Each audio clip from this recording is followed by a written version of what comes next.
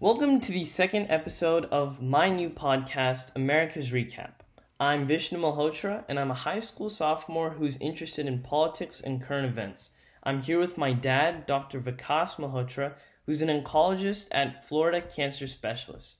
Every week, we come here to give a weekly recap of the week's most important stories, and we offer some analysis and interpretation along the way. We're going to start with what happened on last Saturday, which was April 11th, and on that date, on Saturday, the U.S. became the country with the most coronavirus deaths in the world, with the figure topping 20,000 deaths. In addition to that, Jerome Adams, who is the U.S. Surgeon General, made comments on last Friday about the disparity amongst minorities being more vulnerable to the coronavirus. These comments have come under scrutiny from some progressives, and I'm going to read out what he said right now.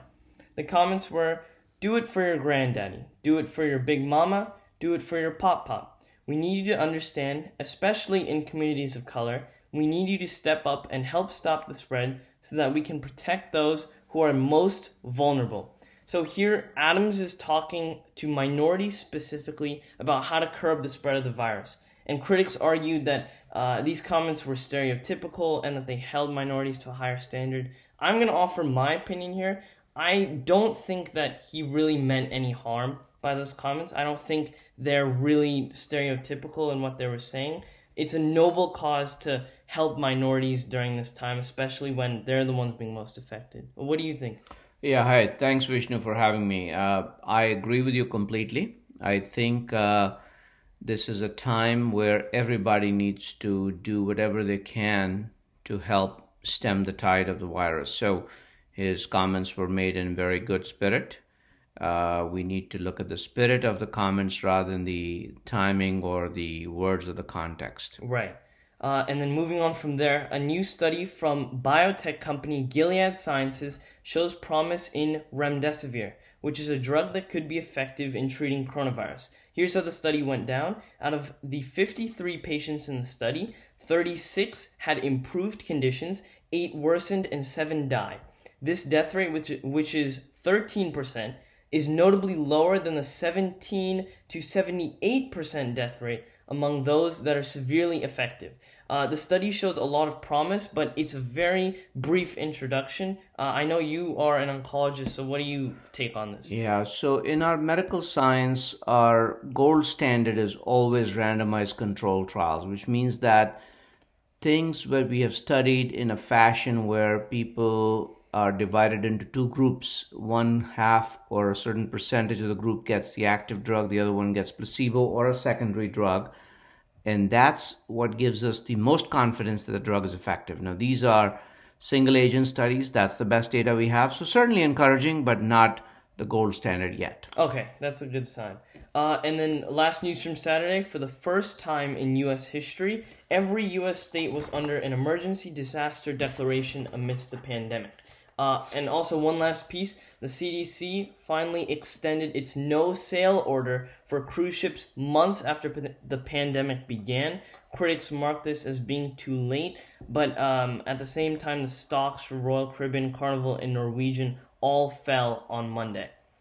Moving on to Sunday, which was Easter Sunday, by the way, the majority of churches remained closed for one of the a very notable moment in U.S. history. The White House held a virtual event to celebrate the day, and notably Pope Francis talked about the sorrow and hardship that the pandemic had inflicted amongst all of us. Moving on to Britain, the Prime Minister Boris Johnson was released from the hospital on Sunday, where he was being treated for coronavirus. Last week, the world experienced a scare when Johnson was suddenly taken into the ICU as a precaution. In addition, former CDC head Tom Frieden, under the Obama administration, unveiled his idea for his plan to reopen the American economy. That's the biggest story of this week, and that's where the most discussion has been going on. His plan involves the following. Number one, which is to test a large majority of Americans. Number two, which is to isolate the infected. 3, which is to trace the interactions between those infected and everyone else. And 4 is to quarantine all infected patients. We're going to talk about this later. There are a lot of different plans on how to reopen the economy and how to move ahead with the virus, and it's a very interesting discussion.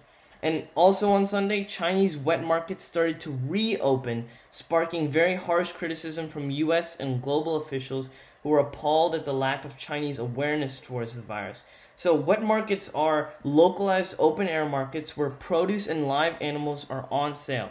There are also where butchering, packaging, and sales all occur in a small space. It's believed to be an incredibly unhygienic practice for selling food, and it is also believed to be the start of the virus in a wet market in Wuhan. What's your take on them reopening the markets? Absolutely. Well, we're very sensitive to local cultures and practices, but whenever such practice is a threat to the entire world economy and health of the people around the world, it has to be. And I think there's enough sane voices in China and around that this will eventually come to a stop. I hope sooner than later. Right, I agree.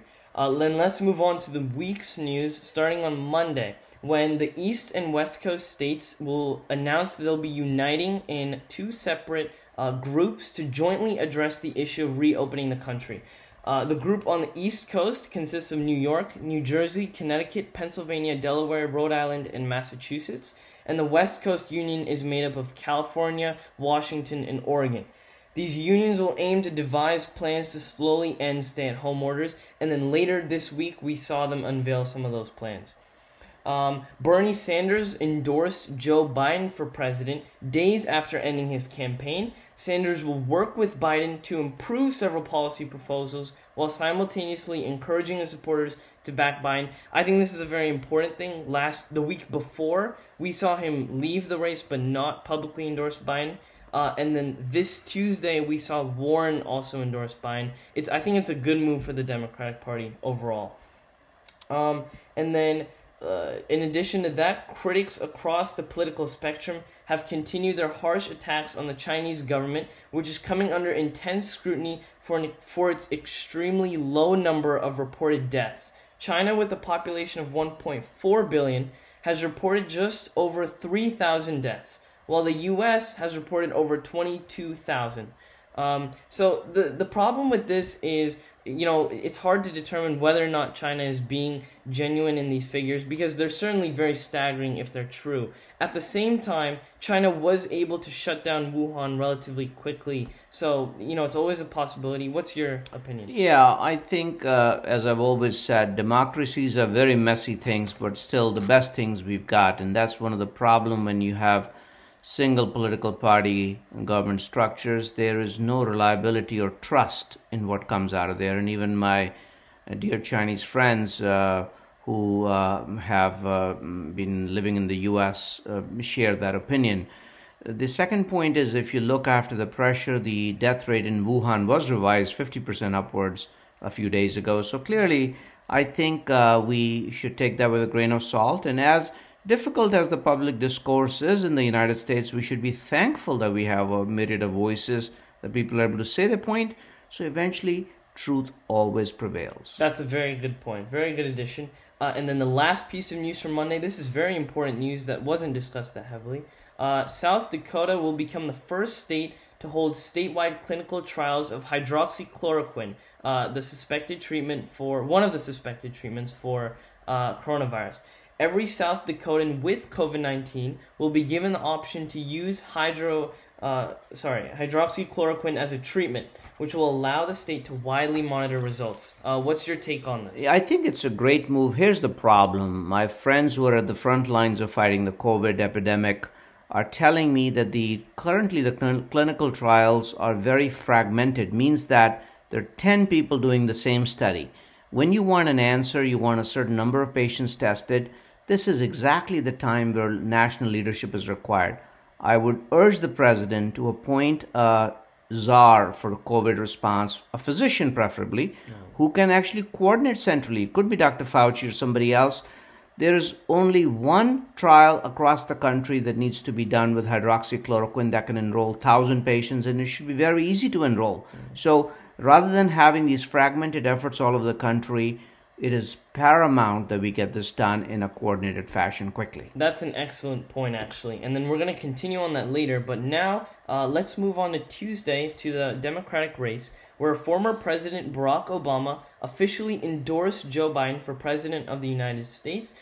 This is a series of notable endorsements that occurred over the last week, which will spur Biden to the Democratic nomination in June.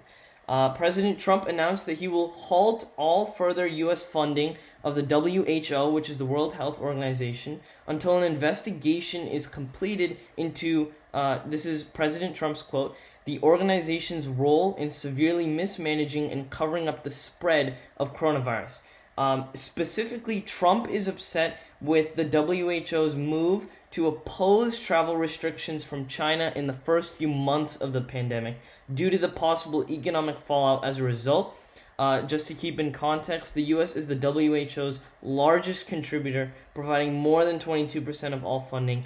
I think this is a little bit of a premature move in the sense that the criticism around the starting of the pandemic is very hypocritical because almost all officials across the spectrum were downplaying the pandemic. Even, Democrats and Republicans in Congress were both opposing these travel restrictions until it became clear that the pandemic was worsening. What do you think?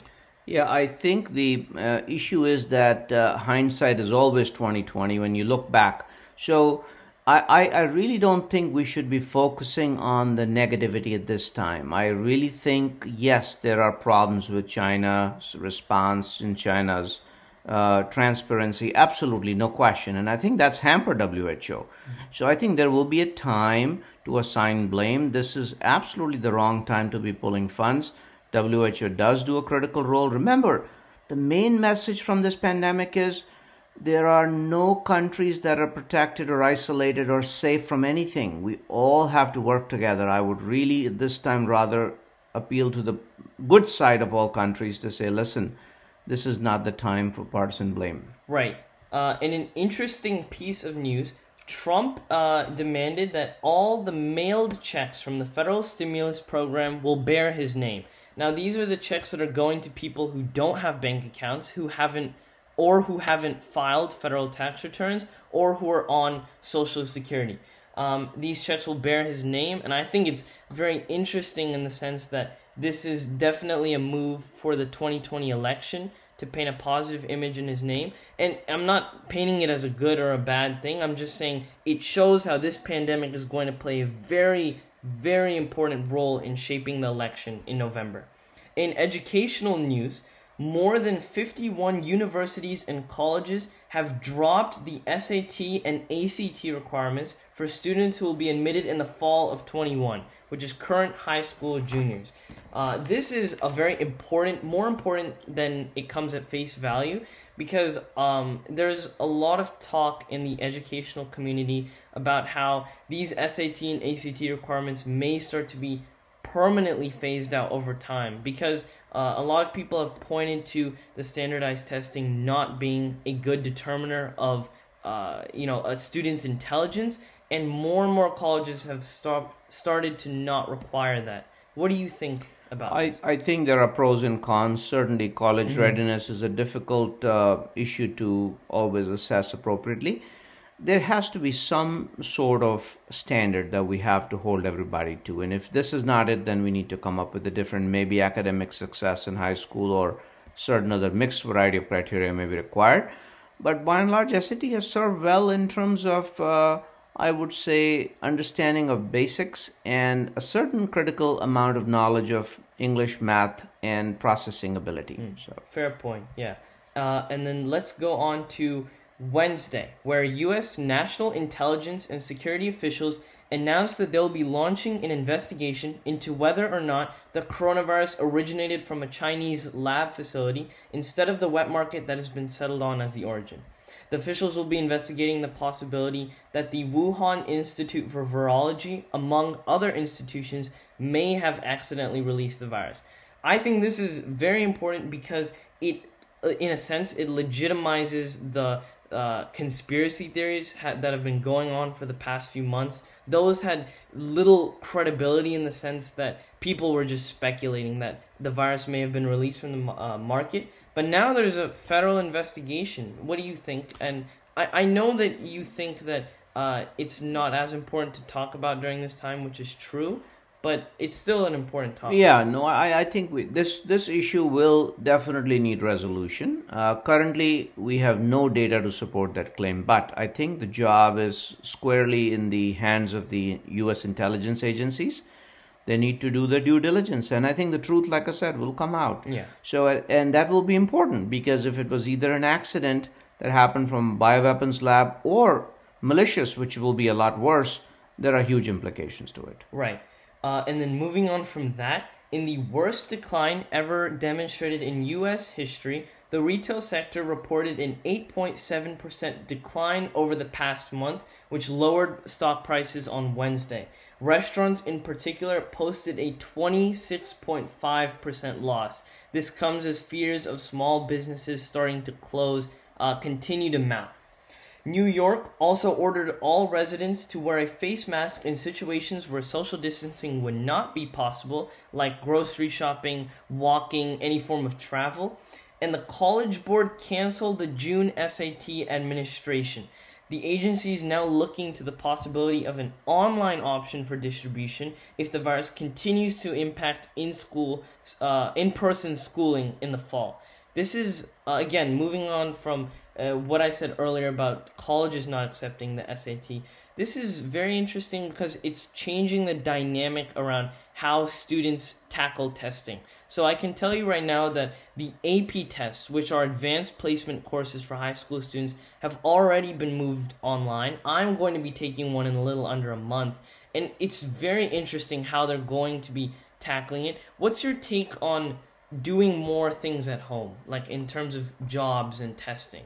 Well, it's a mixed report on that. I think there is a certain amount of standardization which requires ideal and same testing conditions for all students, and I don't think that can be recreated at home. So eventually, when this is over, we will need to go back to some sort of standardized testing so we can actually have the same scale for everybody. It's a very simple concept. I mean, we don't want to make it worse or better for some people. So I think for right now it is okay. We have to adapt because this is unprecedented, and we certainly don't want to put the safety of our students and children in harm's way. You know? Right, that's true. And then the last piece of news from Wednesday, this broke very late Wednesday and it developed more into Thursday, but the U.S. government's emergency loan program for small businesses was nearing bankruptcy on Wednesday night. As some of you may know, on Thursday it officially declared that it had ran out of funds, but I'll explain what happened. This program, which is known as the Economic Industry Injury Disaster Loan Program, was severely underfunded by Wednesday. This program was given $349 billion in funding, and by Thursday morning it had ballooned to more than $372 billion in applications. These are part of the emergency loans, up to $10,000 for small businesses who apply. There was a far greater number of businesses who actually applied for the loans, and now Congress is trying to appropriate funding. And Thursday, this was probably the biggest news of the week. Trump unveiled his plan to reopen the U.S. economy, and let me explain that very quickly. Basically, it involves each state governor deciding on their own will as to when and how aggressive their respective reopening will be. After a downturn for 14 consecutive days in the number of cases in each state, that state will be recommended to begin to allow the openings of restaurants, workplaces, and gyms as long as they strictly practice social distancing measures. This is called Part 1. Part 2 involves schools and non-essential employers allowing employees to return to work if need be. It's still encouraged that employers work people from home, but it will be allowed that they come in for work. And then phase 3 will involve removing these restrictions even further and allowing like educational facilities and even more open air places to reopen. And we're going to get more on this later, but I want to hear what your opinion is. Well, I think it's a mistake. Frankly, I think this has to be a national effort. As I've said on the last edition of the program, I have a very simple 5-step program which actually will alleviate a lot of this problem. The first step has to be universal testing. We need the project the size of the Manhattan Project to produce 300 to 330 million tests so that every American can be tested in a relatively short span of time. Now, once we know who are infected, we have to have an effective quarantine program. People who are very sick get in a hospital. Non-sick people are placed in isolated settings like hotels or converted buildings so they cannot spread the virus. Third step, everybody else can go back to work. And fourthly, we have to have a team of doctors and healthcare providers who can be at a site of potential outbreak very quickly. And then lastly, we need to be very, very proactive with when people go back to work. There has to be universal masking. Very simple things like that. Checking a temperature for everybody when they come into work. Very simple to do. Or even in gatherings. I mean, if you have social settings where people are going to gather, they should be encouraged, not encouraged, mandated rather, to have a simple temperature check with the laser thermometers that don't even require hardly a second or two and can be very effective. So that's the way we're going to do it.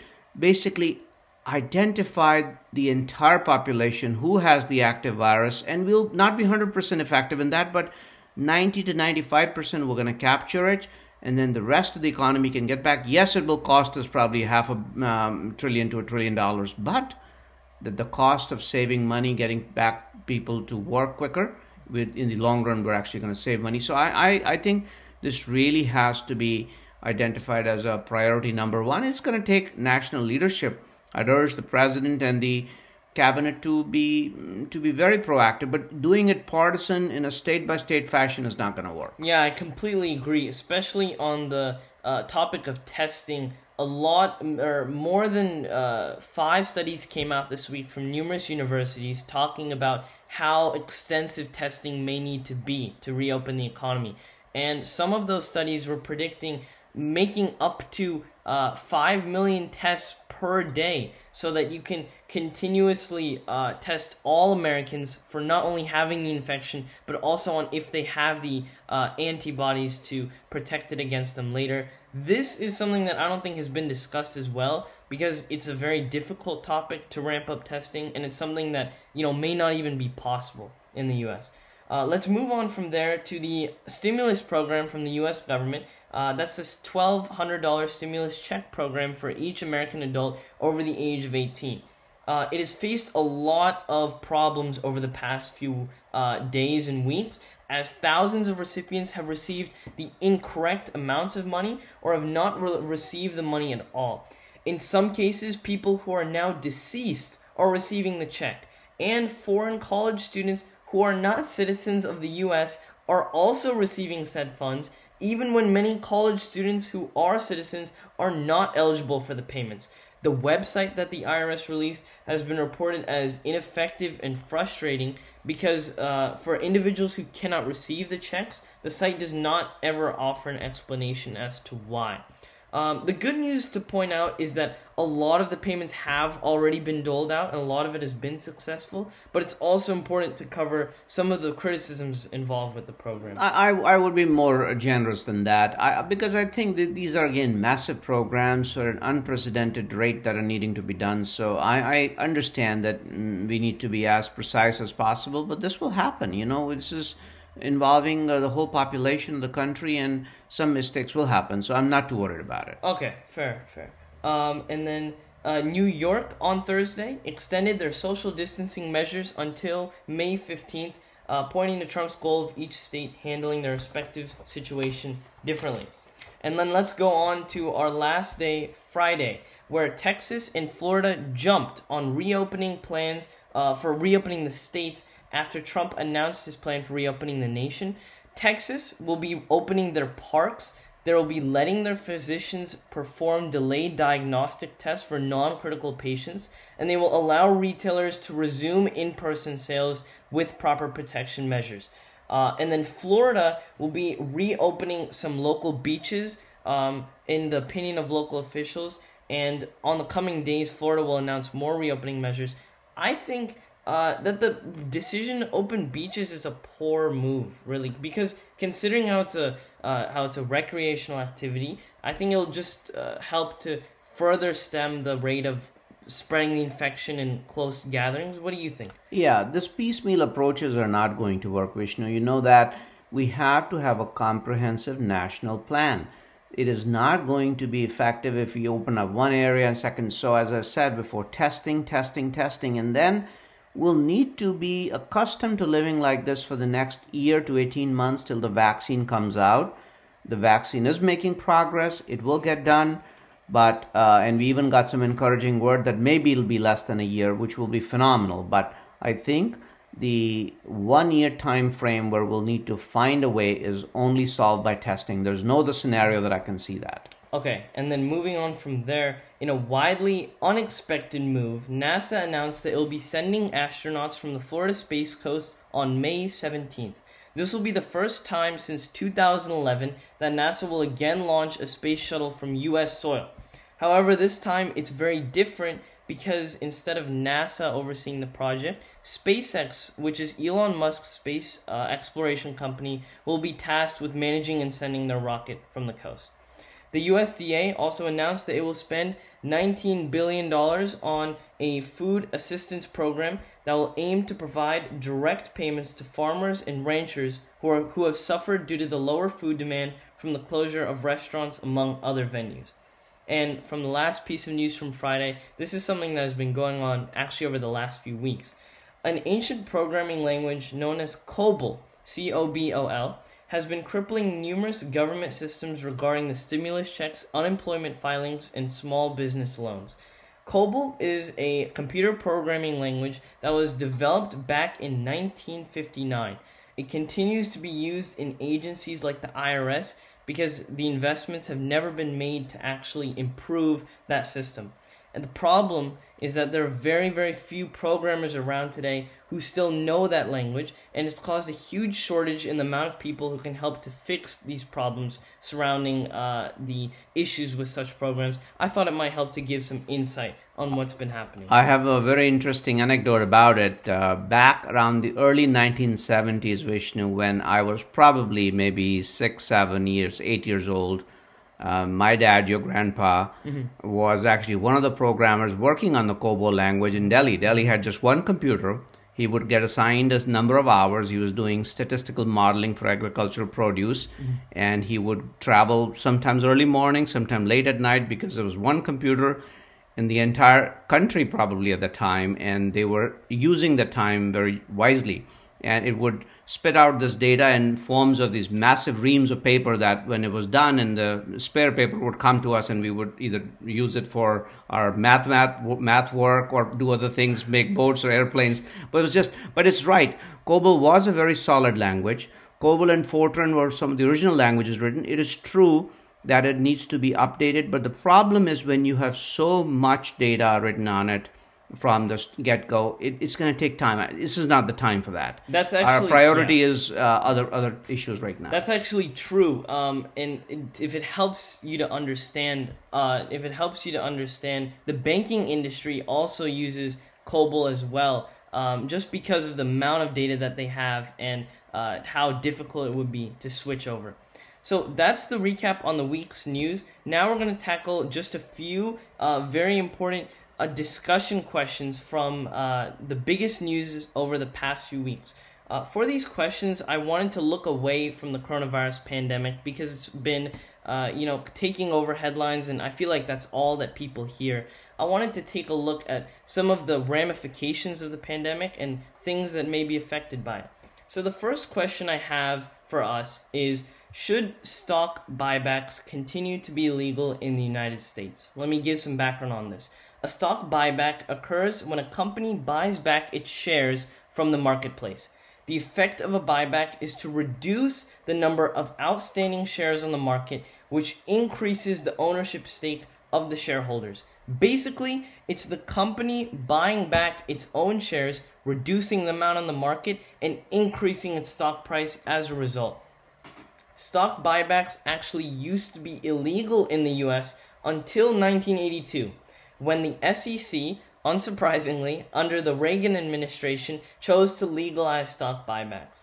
Now, the reason I'm asking this question is because it's been a lot of controversy recently how the airline industry has spent hundreds of billions on buybacks over the past 10 years, and they're receiving about a $50 billion payback or bailout. The money that was spent on buybacks could have been used to save themselves now, but clearly it was spent on the buybacks instead. The reason that people are against it and think that it should be made illegal again is because almost half of all corporate profits in the US go towards buying back a respective company's shares instead of reinvesting in the company. What's your take on this? Well, I think it is a very legitimate enterprise in the free market. The issue is if the government gives a bailout, yes, then we should absolutely restrict that money should not be used for buybacks at all for a period of time. But independent of that, the companies do this as a very reasonable ploy to shore up their stock value. And there's nothing wrong with that. Well, let me just try to explain some of the cons that have been noted out as a result of stock buybacks. What it's doing in essence is, like I explained earlier, buying back shares from the marketplace and increasing your price. The problem with that, as a lot of companies have seen very recently, is that it tends to artificially increase the stock price on the market. And this can occur even as a company's financial situation is severely worsening. And it can trick investors into investing in that company at a higher price than it should be worth. This sounds like it's not too bad, but the problem happens when every single company is doing this, everyone is buying in at too high a share, and then someone reveals what's happening. Like someone understands that the companies are overvalued, and then the market crashes. And a lot of people think that this may have been a significant factor in the recent market crash this year.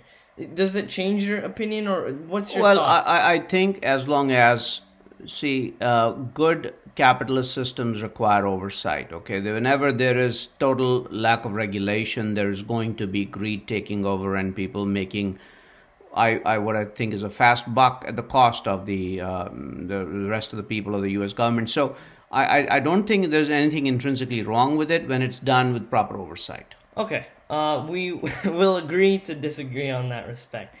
Let's move on to our second discussion question, and this is something that's been very interesting regarding President Trump and his administration, and it is, should the USPS, the U.S. Postal Service, continue to exist? Let me explain some of the background of the Postal Service. It's been around since 1971. And it serves as a sort of a universal shipping service for all U.S. home addresses. It has to deliver to every single individual's home, and it has to do that at the same cost to the consumer versus delivering somewhere maybe in a city or something. That's the crucial part of this. It's that the USPS allows for rural customers to access a shipping service when normally for-profit companies would not go out into these rural areas. Those are the pros. The cons are that the USPS has lost a combined $120 billion since its inception in 71. And the loss is due to a multitude of factors. It helps to understand the context. For one, the USPS is heavily limited by Congress because they need to vote on nearly every bill or nearly every major change for the agencies. This means, and this has happened, is that anytime the USPS wants to do any money-saving measures like closing down redundant offices, restructuring retirement, or increasing prices, they have all been denied by Congress, and it's been forced to sort of hemorrhage this money. And in addition, in 2006, the USPS was forced into a very arbitrary rule by Congress, which mandates that they have to prepay pension benefits nearly 70 years into the future. No other company or government agency is required to do this, and barely anyone does voluntarily. And because of that program alone, they've lost $5.5 billion per year. At the same time, they provide a very important service, so it's kind of a toss-up. What's your take? Yeah, I think the U.S. Postal Service is an essential service. There is no way we're going to do without it. But clearly, they need to manage their funds better. So there is some restructuring that is required, and we may need to cut benefits. The Postal Service has been phenomenal. And I'll tell you, coming from the context of Postal Service from India, where I grew up, U.S. Postal Service is like a godsend. I mean, the mail gets delivered. It gets delivered mainly on time. They show up. And as regards to a lot of the other countries, I can tell you that the Postal Service is not reliable. So I'm actually a big advocate for them. True that as a country, we may need to provide them some subsidy, but it's a very small percentage of our GDP. They need to be efficient. Yes, there is wastage, but like you said, mailing essential prescriptions to odd areas, mailing bills sometimes. So and for people who cannot afford the private courier, and plus remember, they're a competition to UPS and FedEx. So if they were out of the game, the cost would go up dramatically for UPS and FedEx. Right. So I say they stay, but they need to be more efficient. Point. I do agree. I think they should stay, but I think a major change, this is a little controversial, but I think a major change they should undergo is completely forego all congressional oversight, meaning that like certain other government programs, they would be allowed to make their own decisions regarding finances and regarding restructuring of the company. I think that would help them better manage their finances and make it, a surplus program. I agree. At the end of the program, we would like to do a little twist today and actually bring two people who are directly affected by this COVID shutdown. One is an elementary schooler, my nephew Mayank, and then my niece Soumya, who's a high schooler. We want to just get their opinions on it, so I'm going to try to get them on the line. Hey Mayank, are you there? Yes. How are you today? I'm good. Well, so distance learning it's so much.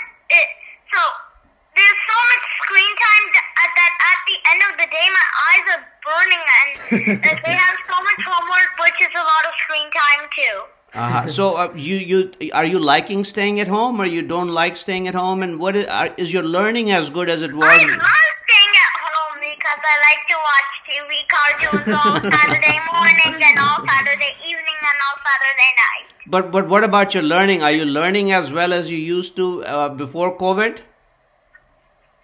I'm learning, but is it boring? It's too long for me.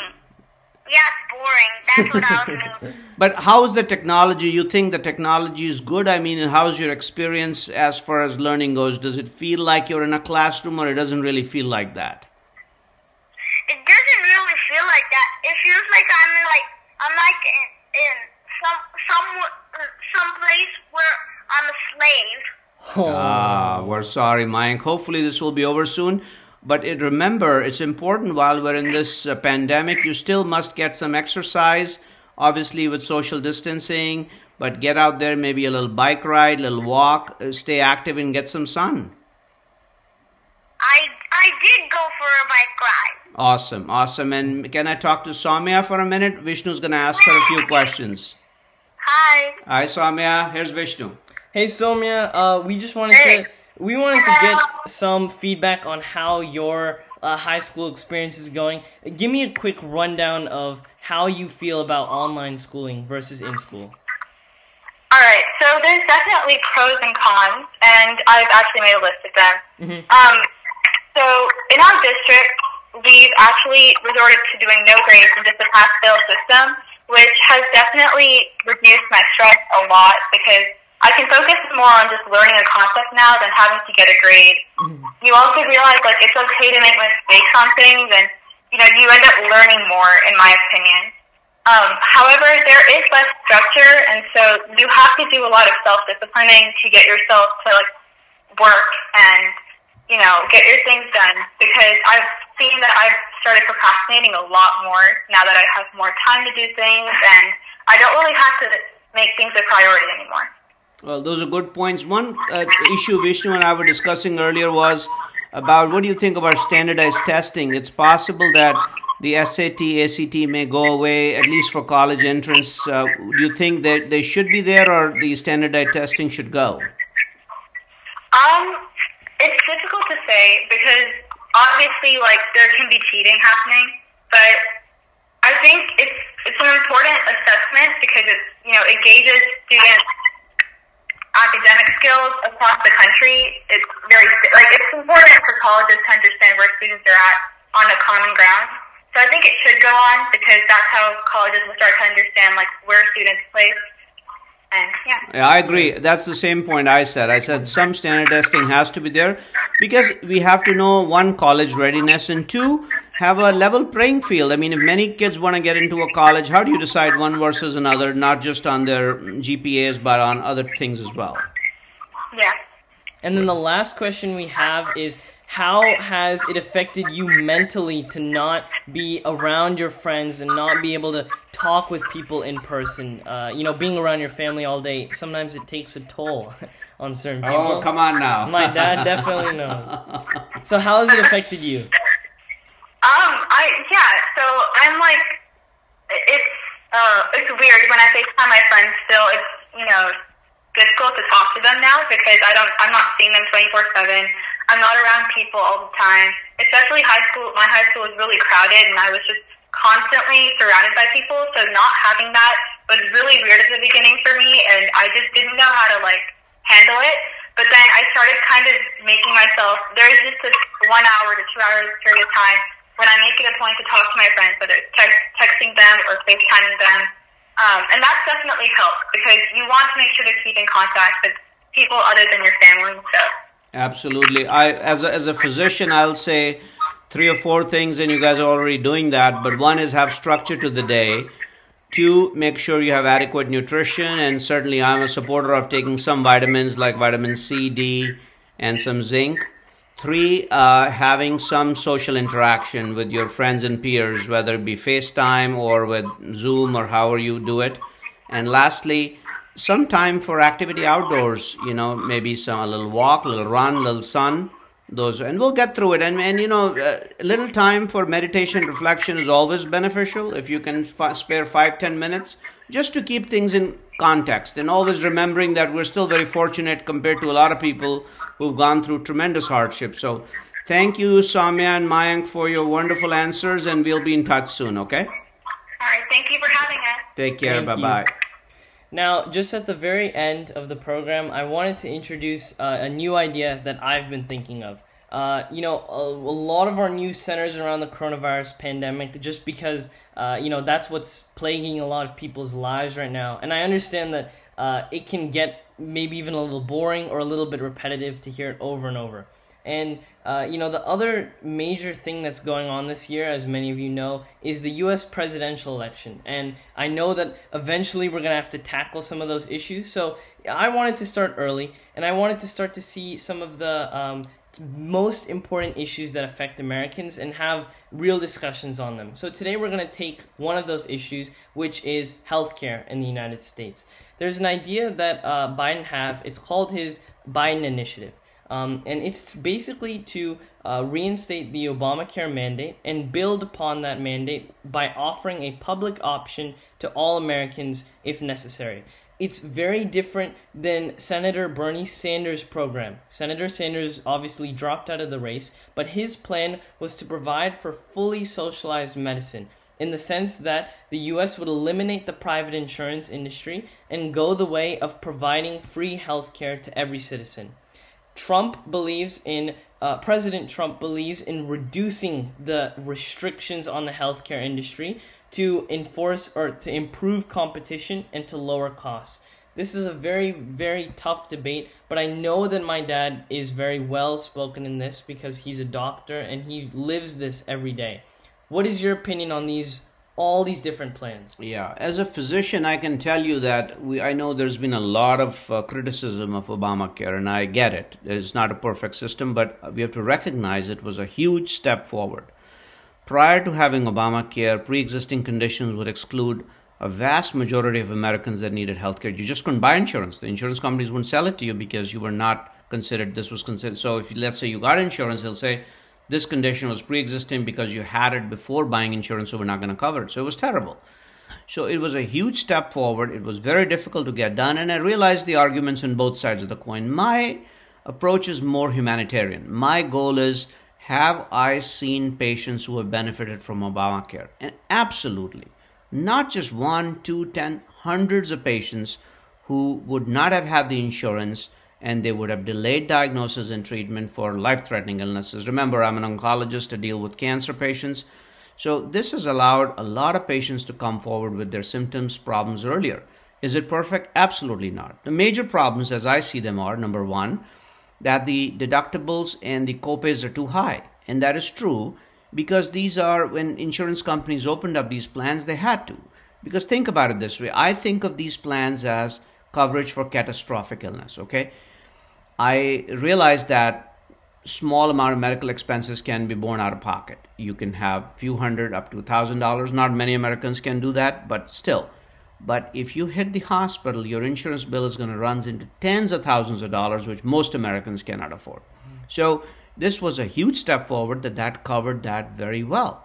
So we have to figure out a way to cut down on their copays and deductibles. We can work on it. The government can provide subsidies and cut that down. Number two was the issue that they would have less doctors taking it. And the reason there were less doctors taking it is because initially there was a lot of problems getting payments, as well as patients who would not have a consistently keep the insurance. So we would have somebody come with an insurance card and then they wouldn't pay the premium, they were out of it.